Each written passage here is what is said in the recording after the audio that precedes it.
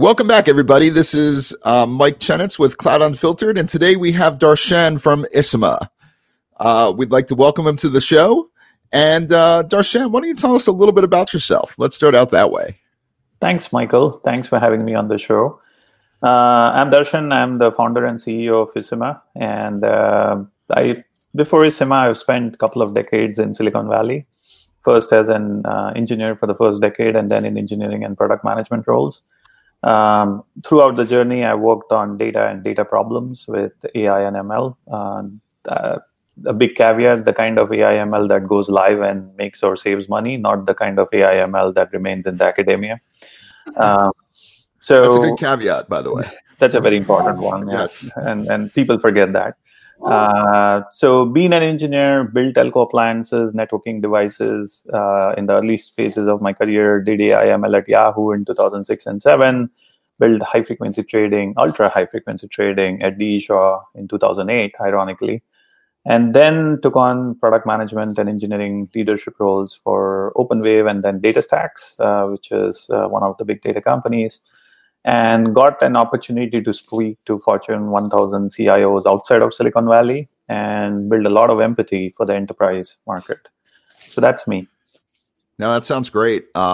So, really what we're trying to figure out is where are we with AI ML and where is the industry, because we talked about a lot about, academia and obviously that's a big part of this, but where is the actual industry in this whole journey? In one word, it's behind. That's the short way of putting it, right? It's behind compared to where it should have been. And part of it is just the Silicon Valley psyche that all Silicon Valley entrepreneurs have. They always want to push the ball forward. But I think in the case of AI ML, we are truly behind. Gartner recently did a survey of the top companies across the globe, the big boys who have thousands of people working on AI ML.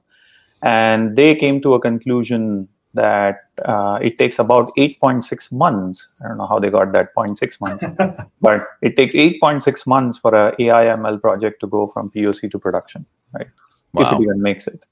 And I remember in 2006, when I was doing the same thing at Yahoo, I was a young engineer trying to put an AI ML model in production. It took me 9 months. So in 14 years, we have shrunk 0.4 months.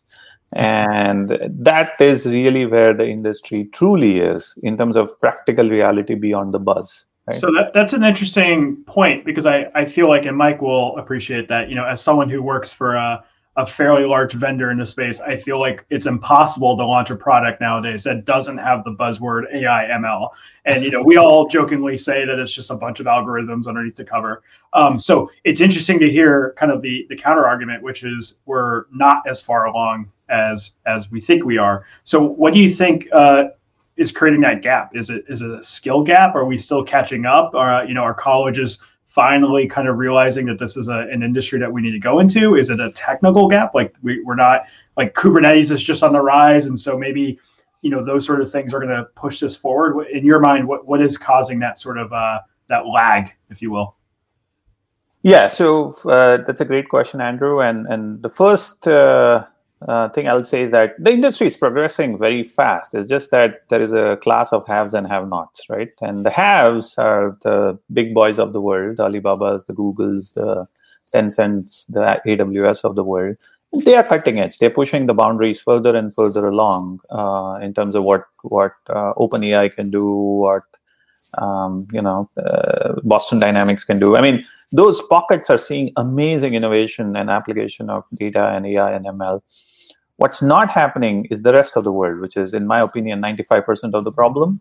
Whether it's healthcare, whether it's government, whether it's telcos, whether it's fraud. I mean, just look at the SolarWinds attack, right? I mean, after so long, we still got an intrusion from a state actor. Yeah. And I worked for fraud in 2006 at Yahoo, and we used to have something called Yahoo Department of Defense, Yahoo YDOD. And we were doing pretty cutting edge stuff at that point in time. But I don't believe the security and the cybersecurity industry has progressed to a level where these things can prevent us from things. And that's where an application is, in my opinion, we are behind, right? And to go to the reasons, in my opinion, Number one reason why we are behind, broadly speaking, outside the 50 miles corridors of Silicon Valley is empathy. People have not built enterprise empathy for the enterprise market. They don't understand that enterprises outside of this valley don't have the same skill sets as Netflix or Facebook or Google. Trying to sell them a cloud native solution, the name of it, and then trying to make all of these things work, it's a monstrosity, right? In fact, one of the VCs recently came up with a beautiful data architecture diagram. And I asked him, I said, so all these companies out here that you have placed very nicely in your quadrants, which enterprise in the world can afford all of them, right? Yeah. And for every dollar of revenue that these companies make, how much money does the enterprise make or save, right? And he didn't have an answer for that, right? So how do you think that you can prove that value, right? So I guess that's an interesting premise. It's, I feel like we've gotten really good at data lakes. Here's all your data. You mentioned security. We have our own products inside of Cisco that do something similar, where it's like, here's all the data that we have on you. Here's all the alerts, all the metrics you could possibly want. But like the actual inaction of remediating some of that data is very difficult. So how do you even begin to approach some notion of ROI or something like that? Exactly. And I think number one thing that people have to understand is that machine learning and AI are first and foremost data problems, right? They're 90% data problems. They're 10% the math, right? And we got too swayed away on the math and the academia of it instead of focusing on the boring stuff, which is data. And the good news is that the industry is finally starting to realize it and customers are starting to realize it. The second thing is, as you rightfully said, the data lake. I'm talking to a big competitor of Cisco in the security space. And they have spent $200 million building a quote-unquote data lake, apparently one of the best data platforms in the cybersecurity industry. And if you go and talk to one of the users of that platform in the same company, they will tell you it doesn't work. And this is after $200 million spent over the last 4 years. So it's clear that people have recognized about the idea about data lakes and all that, but cybersecurity doesn't wait for the data to reach the data lake, right? The intrusion has happened, the threat has happened, it's all gone. And I think there is definitely a class of need for applications which are more, to use the corny word, real time in nature, which don't rely on a data lake, right? They don't rely on a fragmented ecosystem of data tooling where every piece is a point of the puzzle till it reaches the data lake, and then the data science works on it, and then you get a model, and then the model gets deployed. In my opinion, this is local product market fit gone right for each individual company or category, but the global product market fit got wrong for the market or the customer.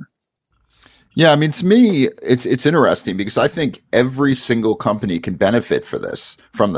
So, you think about just like, I mean, I've been involved in mortgage companies and, in IT and things like that. And you think about like all these different, different verticals that have this need to look at everything, to look at social data, to look at, the numbers and everything in between and throw it into some kind of AI platform and figure out, okay, how does this stuff correlate?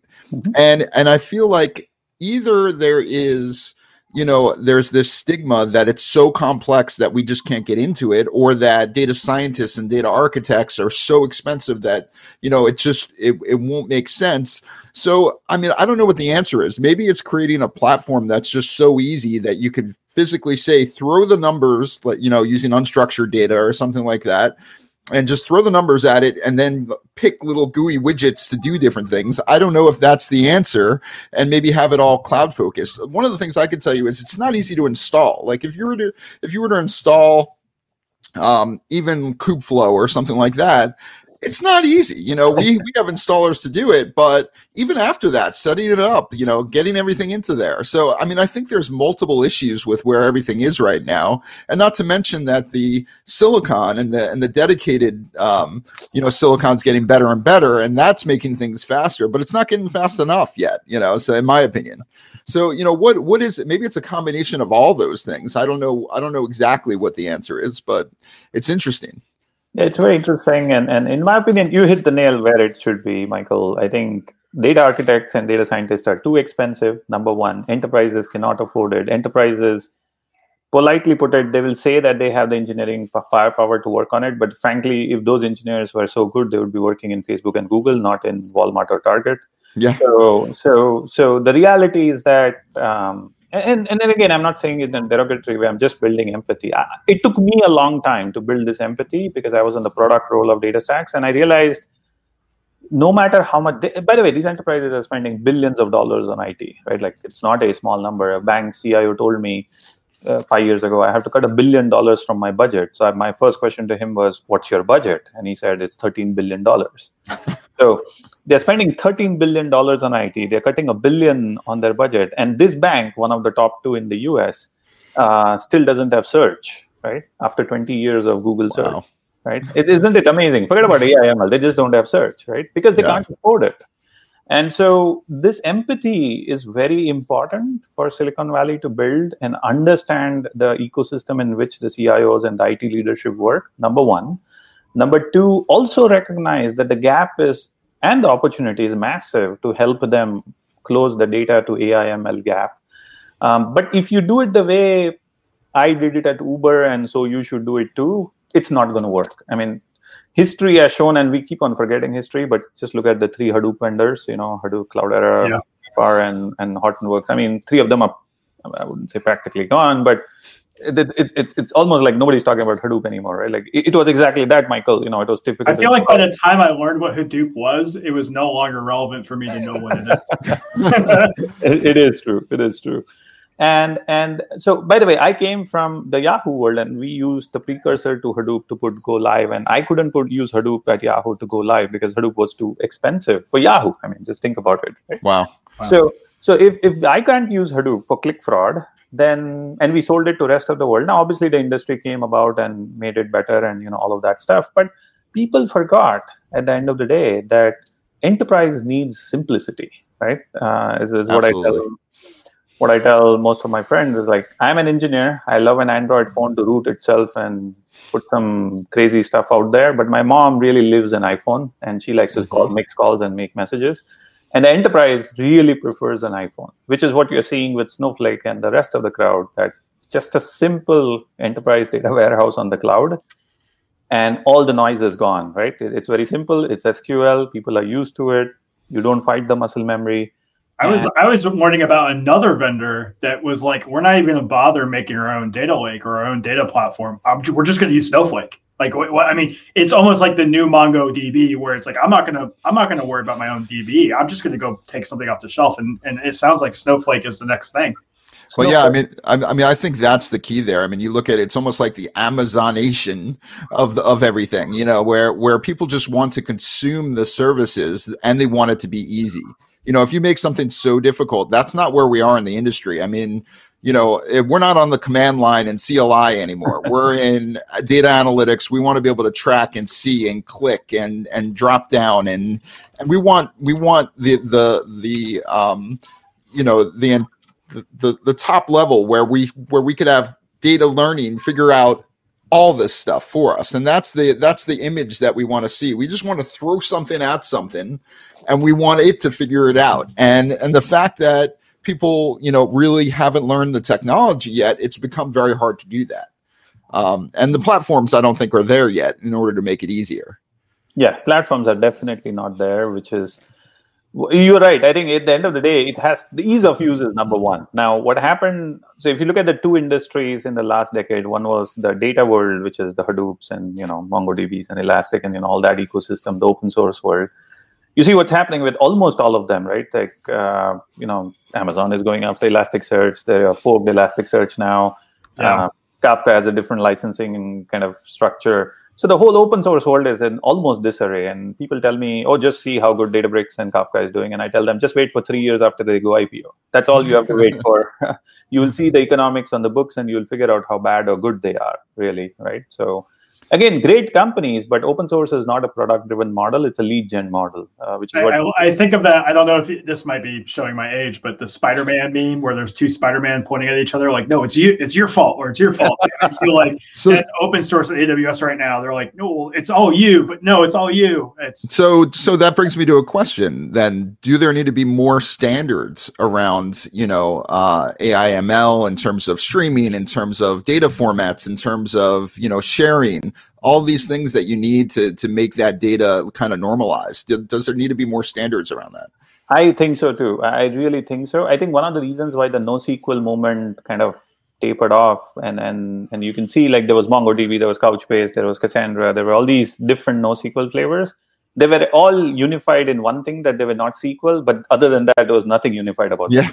Yeah, it's almost like you need the open API kind of swagger documentation for data transformation, And it's happening now. People have recognized that you have to move to GraphQL and other open API standards. But in my opinion, in the data world, SQL is one. That's the simple answer. Databricks realized it in 2012, 2013, and they just got rid of their own proprietary sort of MapReduces kind of algorithm, and then they moved to SQL. Snowflake has clearly proven SQL on a data warehouse is working. You look at Starburst data, you look at Dremio and all these folks, they're making really headways in making SQL the lingua franca for the data analyst or the data scientist. So I think standards will emerge. It's emerging and it's going to emerge as we go along.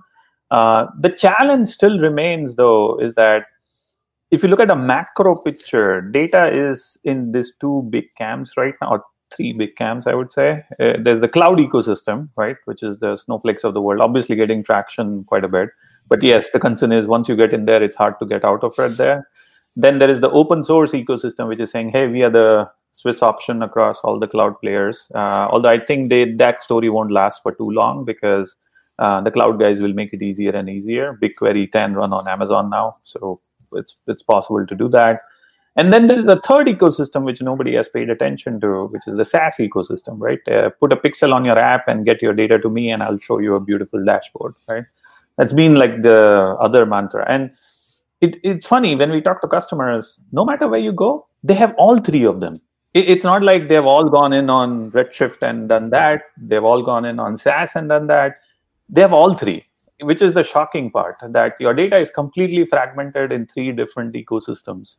I'm sure that's expensive, right? I mean, at the end of the day, you've got data gravity, so the data's going to stay there. And then if you want data to move from one place to the other, if it's in a SaaS platform, guess what? You're paying for every single packet.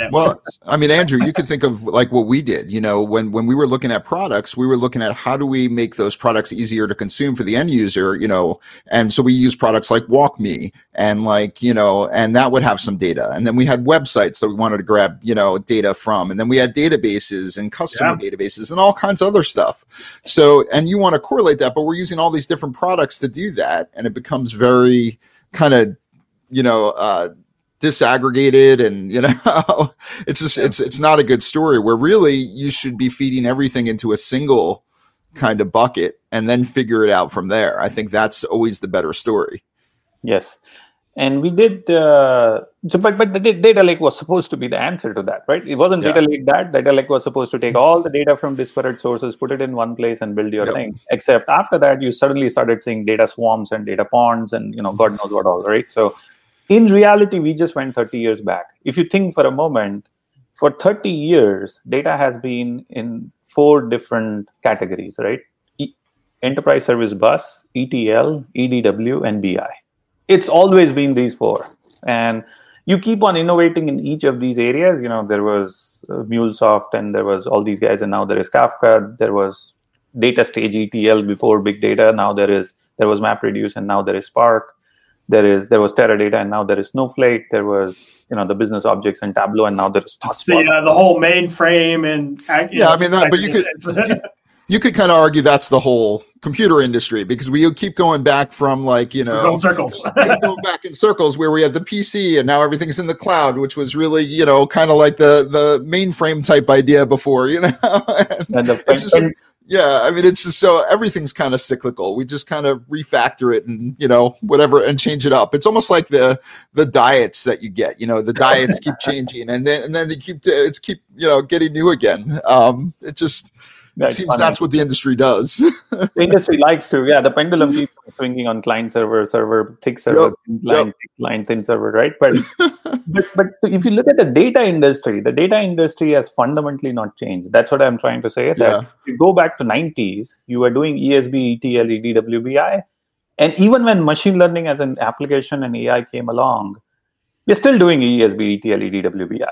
There is no difference. It's just the technologies themselves are changed. Maybe we can do more scale because of Kafka. Maybe we can do distributed MapReduce because of Spark. But across the architecture of an enterprise, we are still doing the same. And the question really starts with this. Data sources have become varied. You are dealing with structured and semi-structured data, unstructured data. And you need all these tooling to make any value out of data. So a machine learning model that has to show some value or some semantic of an ROI first has to dig itself out of the cost of all of these things, right? First, you have to implement that road to drive the car, which takes you 9 months, which is the 8.6 months, most of the 8.6 months. Then you have to, if you're lucky, that car will actually drive. Otherwise, it won't, right? Which is so that's what we have done with data. And in my opinion, a new approach is necessary, especially for the enterprise, right? I mean, obviously, the Google guys have the cloud native scale, but here's a question to ask. Which companies in the world have cloud scale? Yeah. So what's the answer to that? Great question. I think the answer to that is, this is where I'll dive a little deeper into what we have been doing. We've been thinking about this problem for so long, and we said, how do we solve this data problem from ingest to insight, right? Not just from ingest to ingestion to cleansing to data cataloging to discovery to metadata management to data lake, all of these individual data XYZ things, to from the data that it emanates from a Cisco router to the time that a predictive maintenance algorithm picks it up and says, go and fix that router, it's about to break, right? That whole thing has to be a single cookie cutter product, right? It's almost like a Tesla. If you need a Tesla, you don't go and buy battery packs and try to build your own Tesla. You actually buy a Tesla. So we thought about building a Tesla for the data industry, and that's what our product and offering is. What we have done with that is that one data analyst, not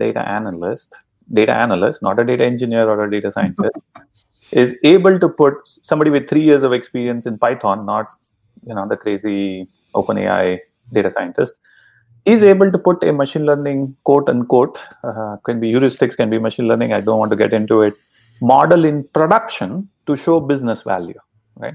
And do that in a matter of 4 weeks. That's the net outcome that we went after.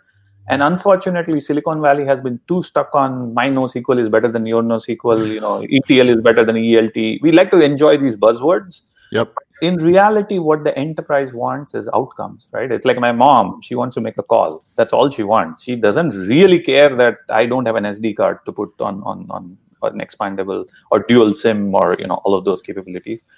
They just want a simple product, which makes things live, shows value, and keep on iterating on it. And that, in my opinion, is the future of the industry. And that's what we want to pioneer going forward with.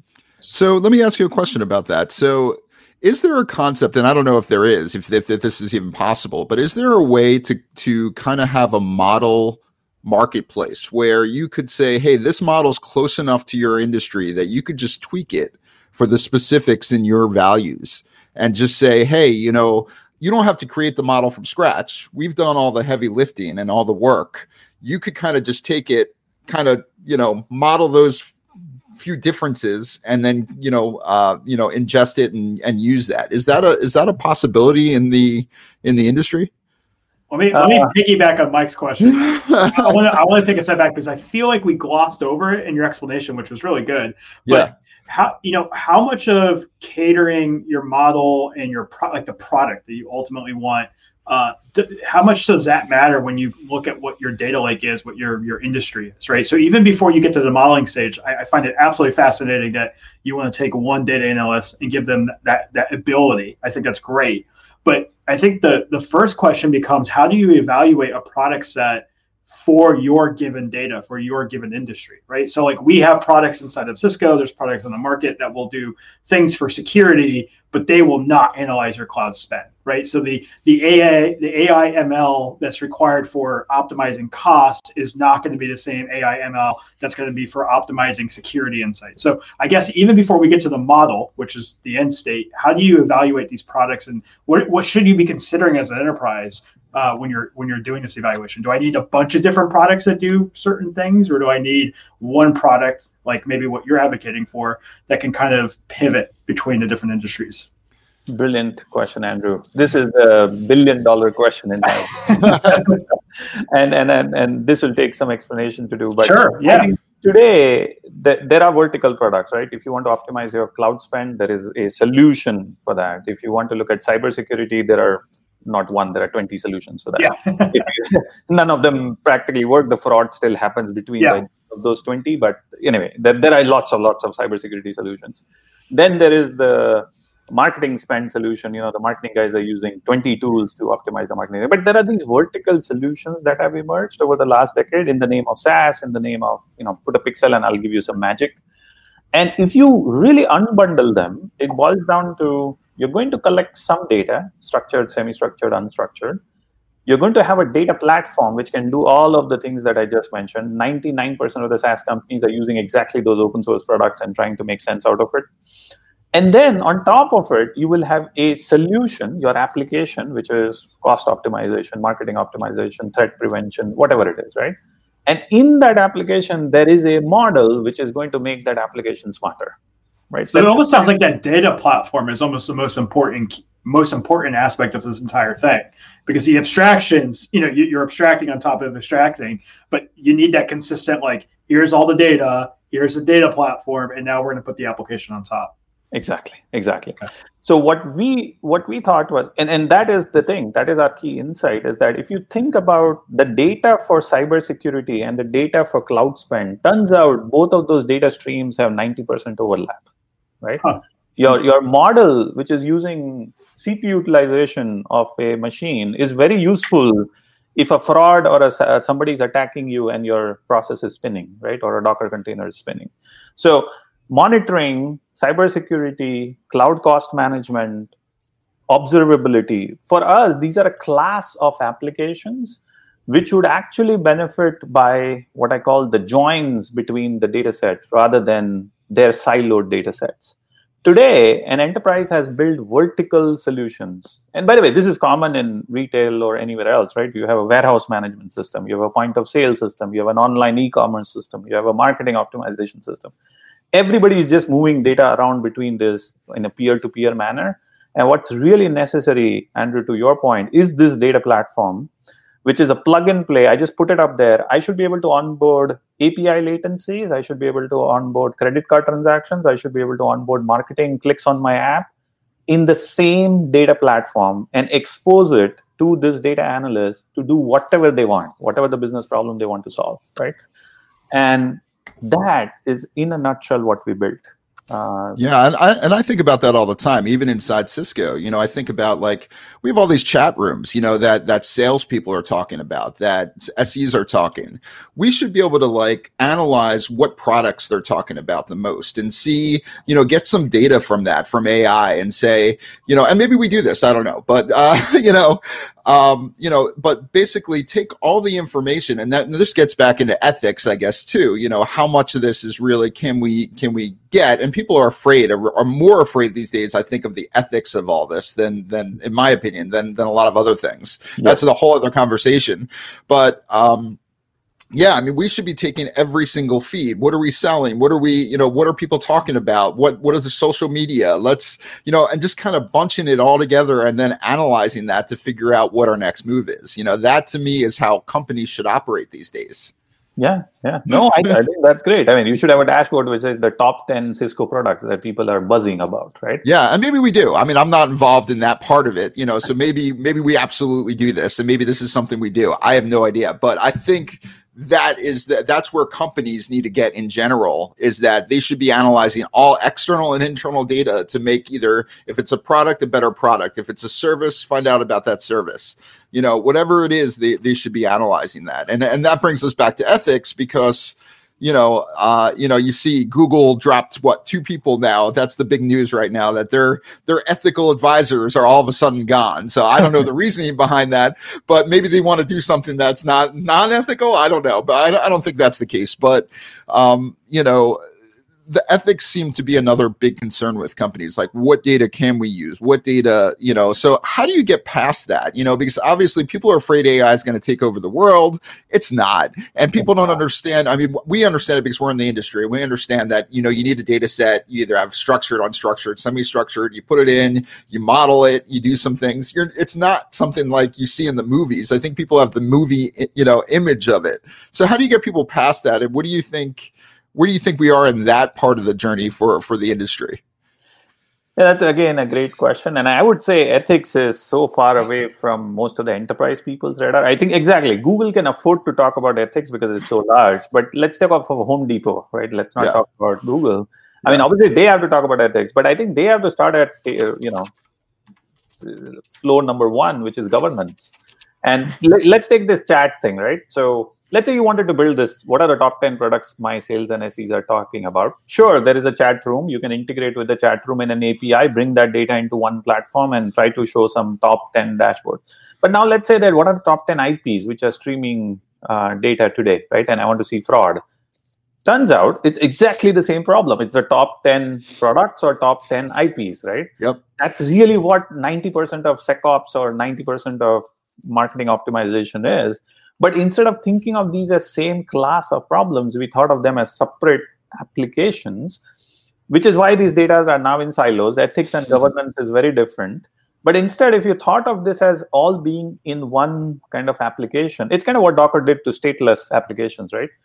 Instead of thinking it as vertical, stateless, and stateful application tied together of AI, ML, and its data, think of it as a horizontal data layer on top of which a collection of stateless applications can live. And they can come and go. They can be ephemeral. They can, Kubernetes can manage them very nicely.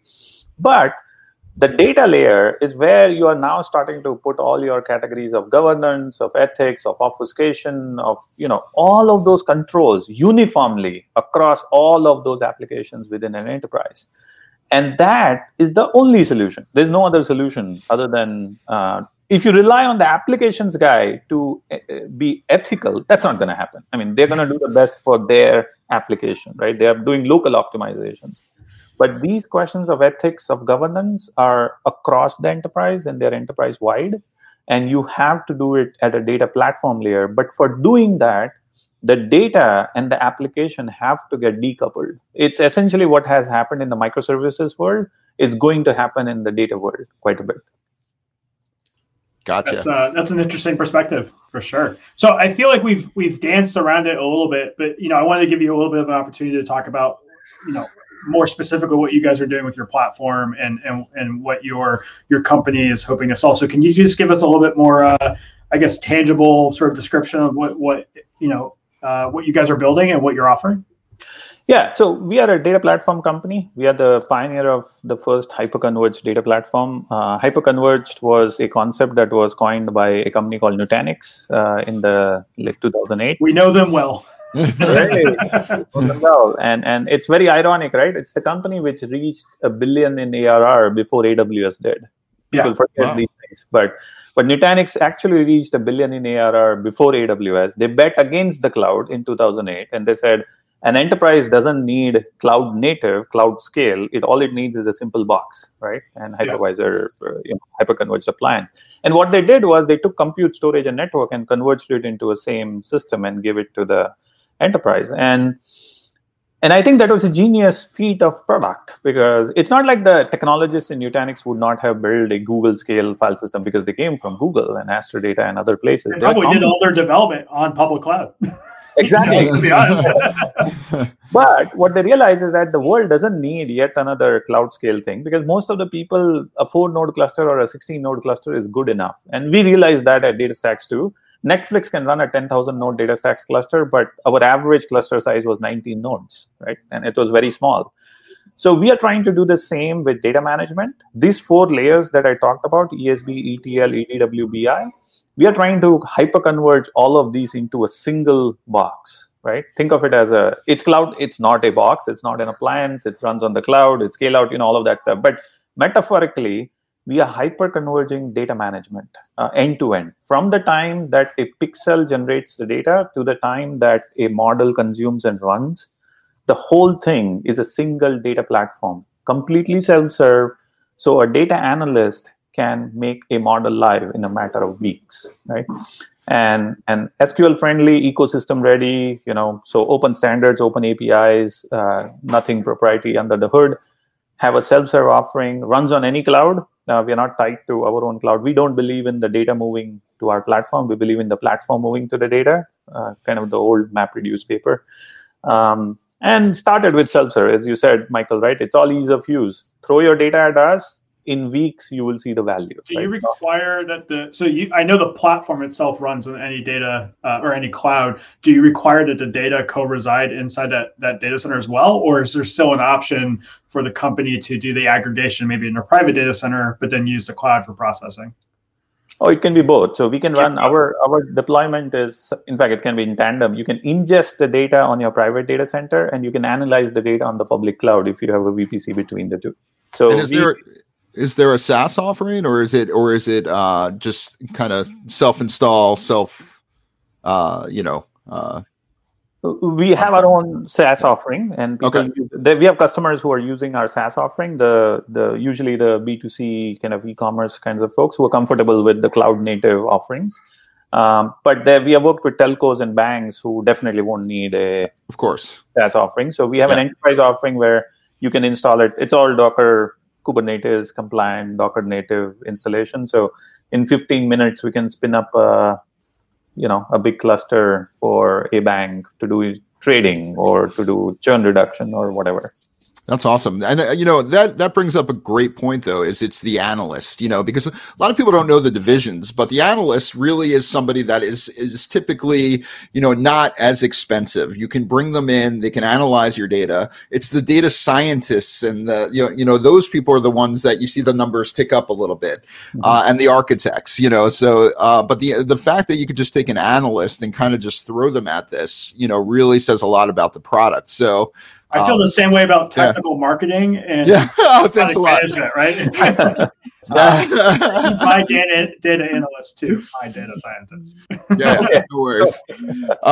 But so that's an interesting thing, though. I think that in itself says a lot. I'd love to see how that kind of, what that looks like. Like, what is a user that first comes to your platform and says, okay, I'm an analyst. How do I do this? What does it look like to actually get on the platform, and what do they have to do? Oh, wow. That's a great question. So this is the thing that we always tell our customers. I say, look, I can bore you all day long about the capabilities of the platform, but why don't you do this? You pick a hard problem that you want to solve. Let's say this, let's take a real problem. Let's say this is cloud unfiltered podcast, and you want to see how many hits you're getting. Let's solve the top 10 problem for your podcast, right? And let's figure out how often are you editing out things and how often you are keeping it in. And statistically, is it relevant when Andrew speaks or when Michael speaks? Absolutely not. I can tell you that right now. It's absolutely not relevant. It's always Andrew. Anyway. But I'm just making the use case up. Right? No, absolutely. But let's say there was such a use case and you wanted to solve this use case, or you want to solve the chat use case, right? Which products at Cisco are people buzzing about, right? We should be able to do that. If you put a data analyst, we work with you. You come up with a list of things that you want to ingest the data sources from. So let's say it's a chatbot application or some API endpoint or whatever it is. We forcefully tell them to focus on the ontology design in Excel. Like, we forget about my product, just think about the fields and the attributes and the features and everything else that you need, which they're very happy with. They don't want to touch any product, actually. They're more interested in looking at, what are the different data fields and cardinality, and then let's come up with features, let's come up with that. They spend 2 to 3 days on it. Then they take that and they provision into our system in an hour in UI, few clicks and it's done. They have programmatic access if they want to, but most of them are happy with the UI. Once they're done with that, then the question comes, okay, I get all the ontology done. Now I have to ingest the data from my endpoint, whatever the endpoint is. Could be a Kafka stream, could be some API endpoint, could be files, could be chain data capture, whatever.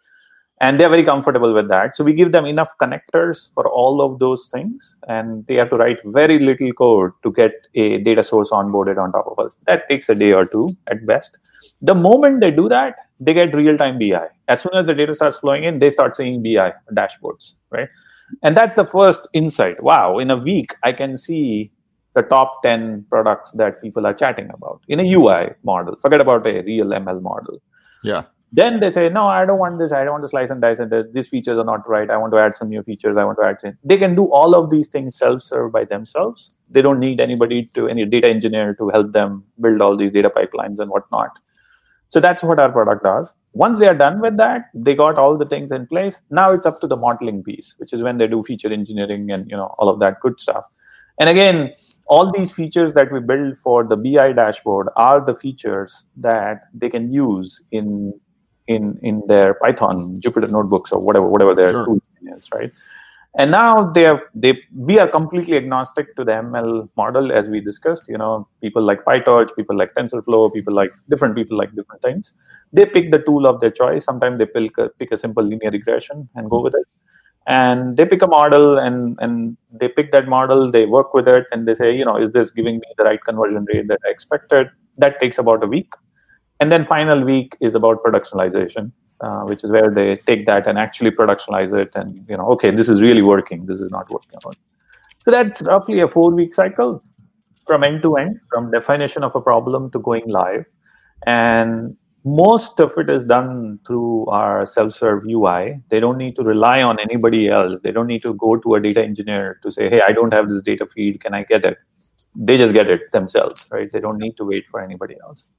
So that's essentially what we do. I'm happy to give you a demo if you're interested in it. Yeah, actually, I would love to see it some other time. But we'll at least put it in the show notes. We'll drive people at least to the website if they want to learn a little bit more about what you guys are trying to accomplish. Yeah, and what's interesting is what he was talking about onboarding this sounds exactly like what a product manager would do, because they're looking at the features, they're looking at the, all of the different elements and trying to figure it out. So it's almost like product management, but for data is what the analyst is doing. Yeah.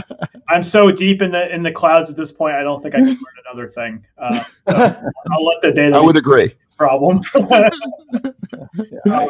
Well, so thank you so much for this conversation. It's been just honestly an awesome take on something that Mike and I aren't usually involved in at all. So I think there's a pretty strong assumption that the data is there and it will show up and there will be some alerts and talking about how to actually improve that experience and really understanding the difference between where we think AI ML is and where it actually needs to be. That was a fascinating conversation. Absolutely. Yeah. So I think as we wrap this up, I mentioned in our pre-call, what sort of takeaways or key messages do you want to leave our users with? Anything that they should follow up on, or things that they should consider if they're there's an enterprise out there listening to what you have to say?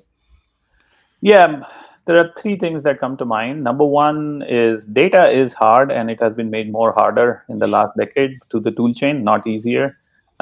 There's an illusion created that you can cobble together a bunch of products and make money. The reality is that only the providers of those tools make money. You don't. The people who lose in this are your customers, your enterprise customers, and the enterprise IT. The second thing is that there is a need to think about data management end-to-end rather than individual piecemeals. That's essentially what we did. We thought of the data problem from ingest to insight. And rather than getting too worked up on the AI, we believe that there are 3 consumers of data: API, AI, BI, and you need unified semantics for all 3 of them. And so that's kind of what we focused on. And the final slogan, by the way, insight or ingest to insight. I feel like that's got to be your slogan. That's a good one. It rates well, right? I think it really speaks to what you guys are trying to do. That's what Datanami wrote about us when we launched. We are looking at problems from ingest to insight. And the final kind of takeaway is you want to experience what the power of an hyperconverged data platform looks like beyond the buzzwords of cloud native, ELT, ETL, AI, ML, and whatnot. If you're interested in making use case live, not just theory, not just poking fun at it, but moving the needle of the business, then come try us out on Isima.io. It's a self-serve platform. Sign up and you'll be up and running. And we guarantee you in 4 weeks, you will have a use case live with one data analyst. That's great. Yeah, that's awesome. We'll plug all this in the show notes. We've got your Twitter handle, we've got your LinkedIn, and then obviously we'll put the company website on there. Thank you so much for coming on the show. Yeah, thanks a lot. It's been really great. Yeah, absolutely. This has been a great conversation. I'm sure we'll have, as that gap narrows, I'm sure we'll have to have another conversation about your take on the industry. Awesome. Definitely. All right. Again, thanks again for having you on. Thank you. Thank you for having me. Okay. Bye. All right. Bye.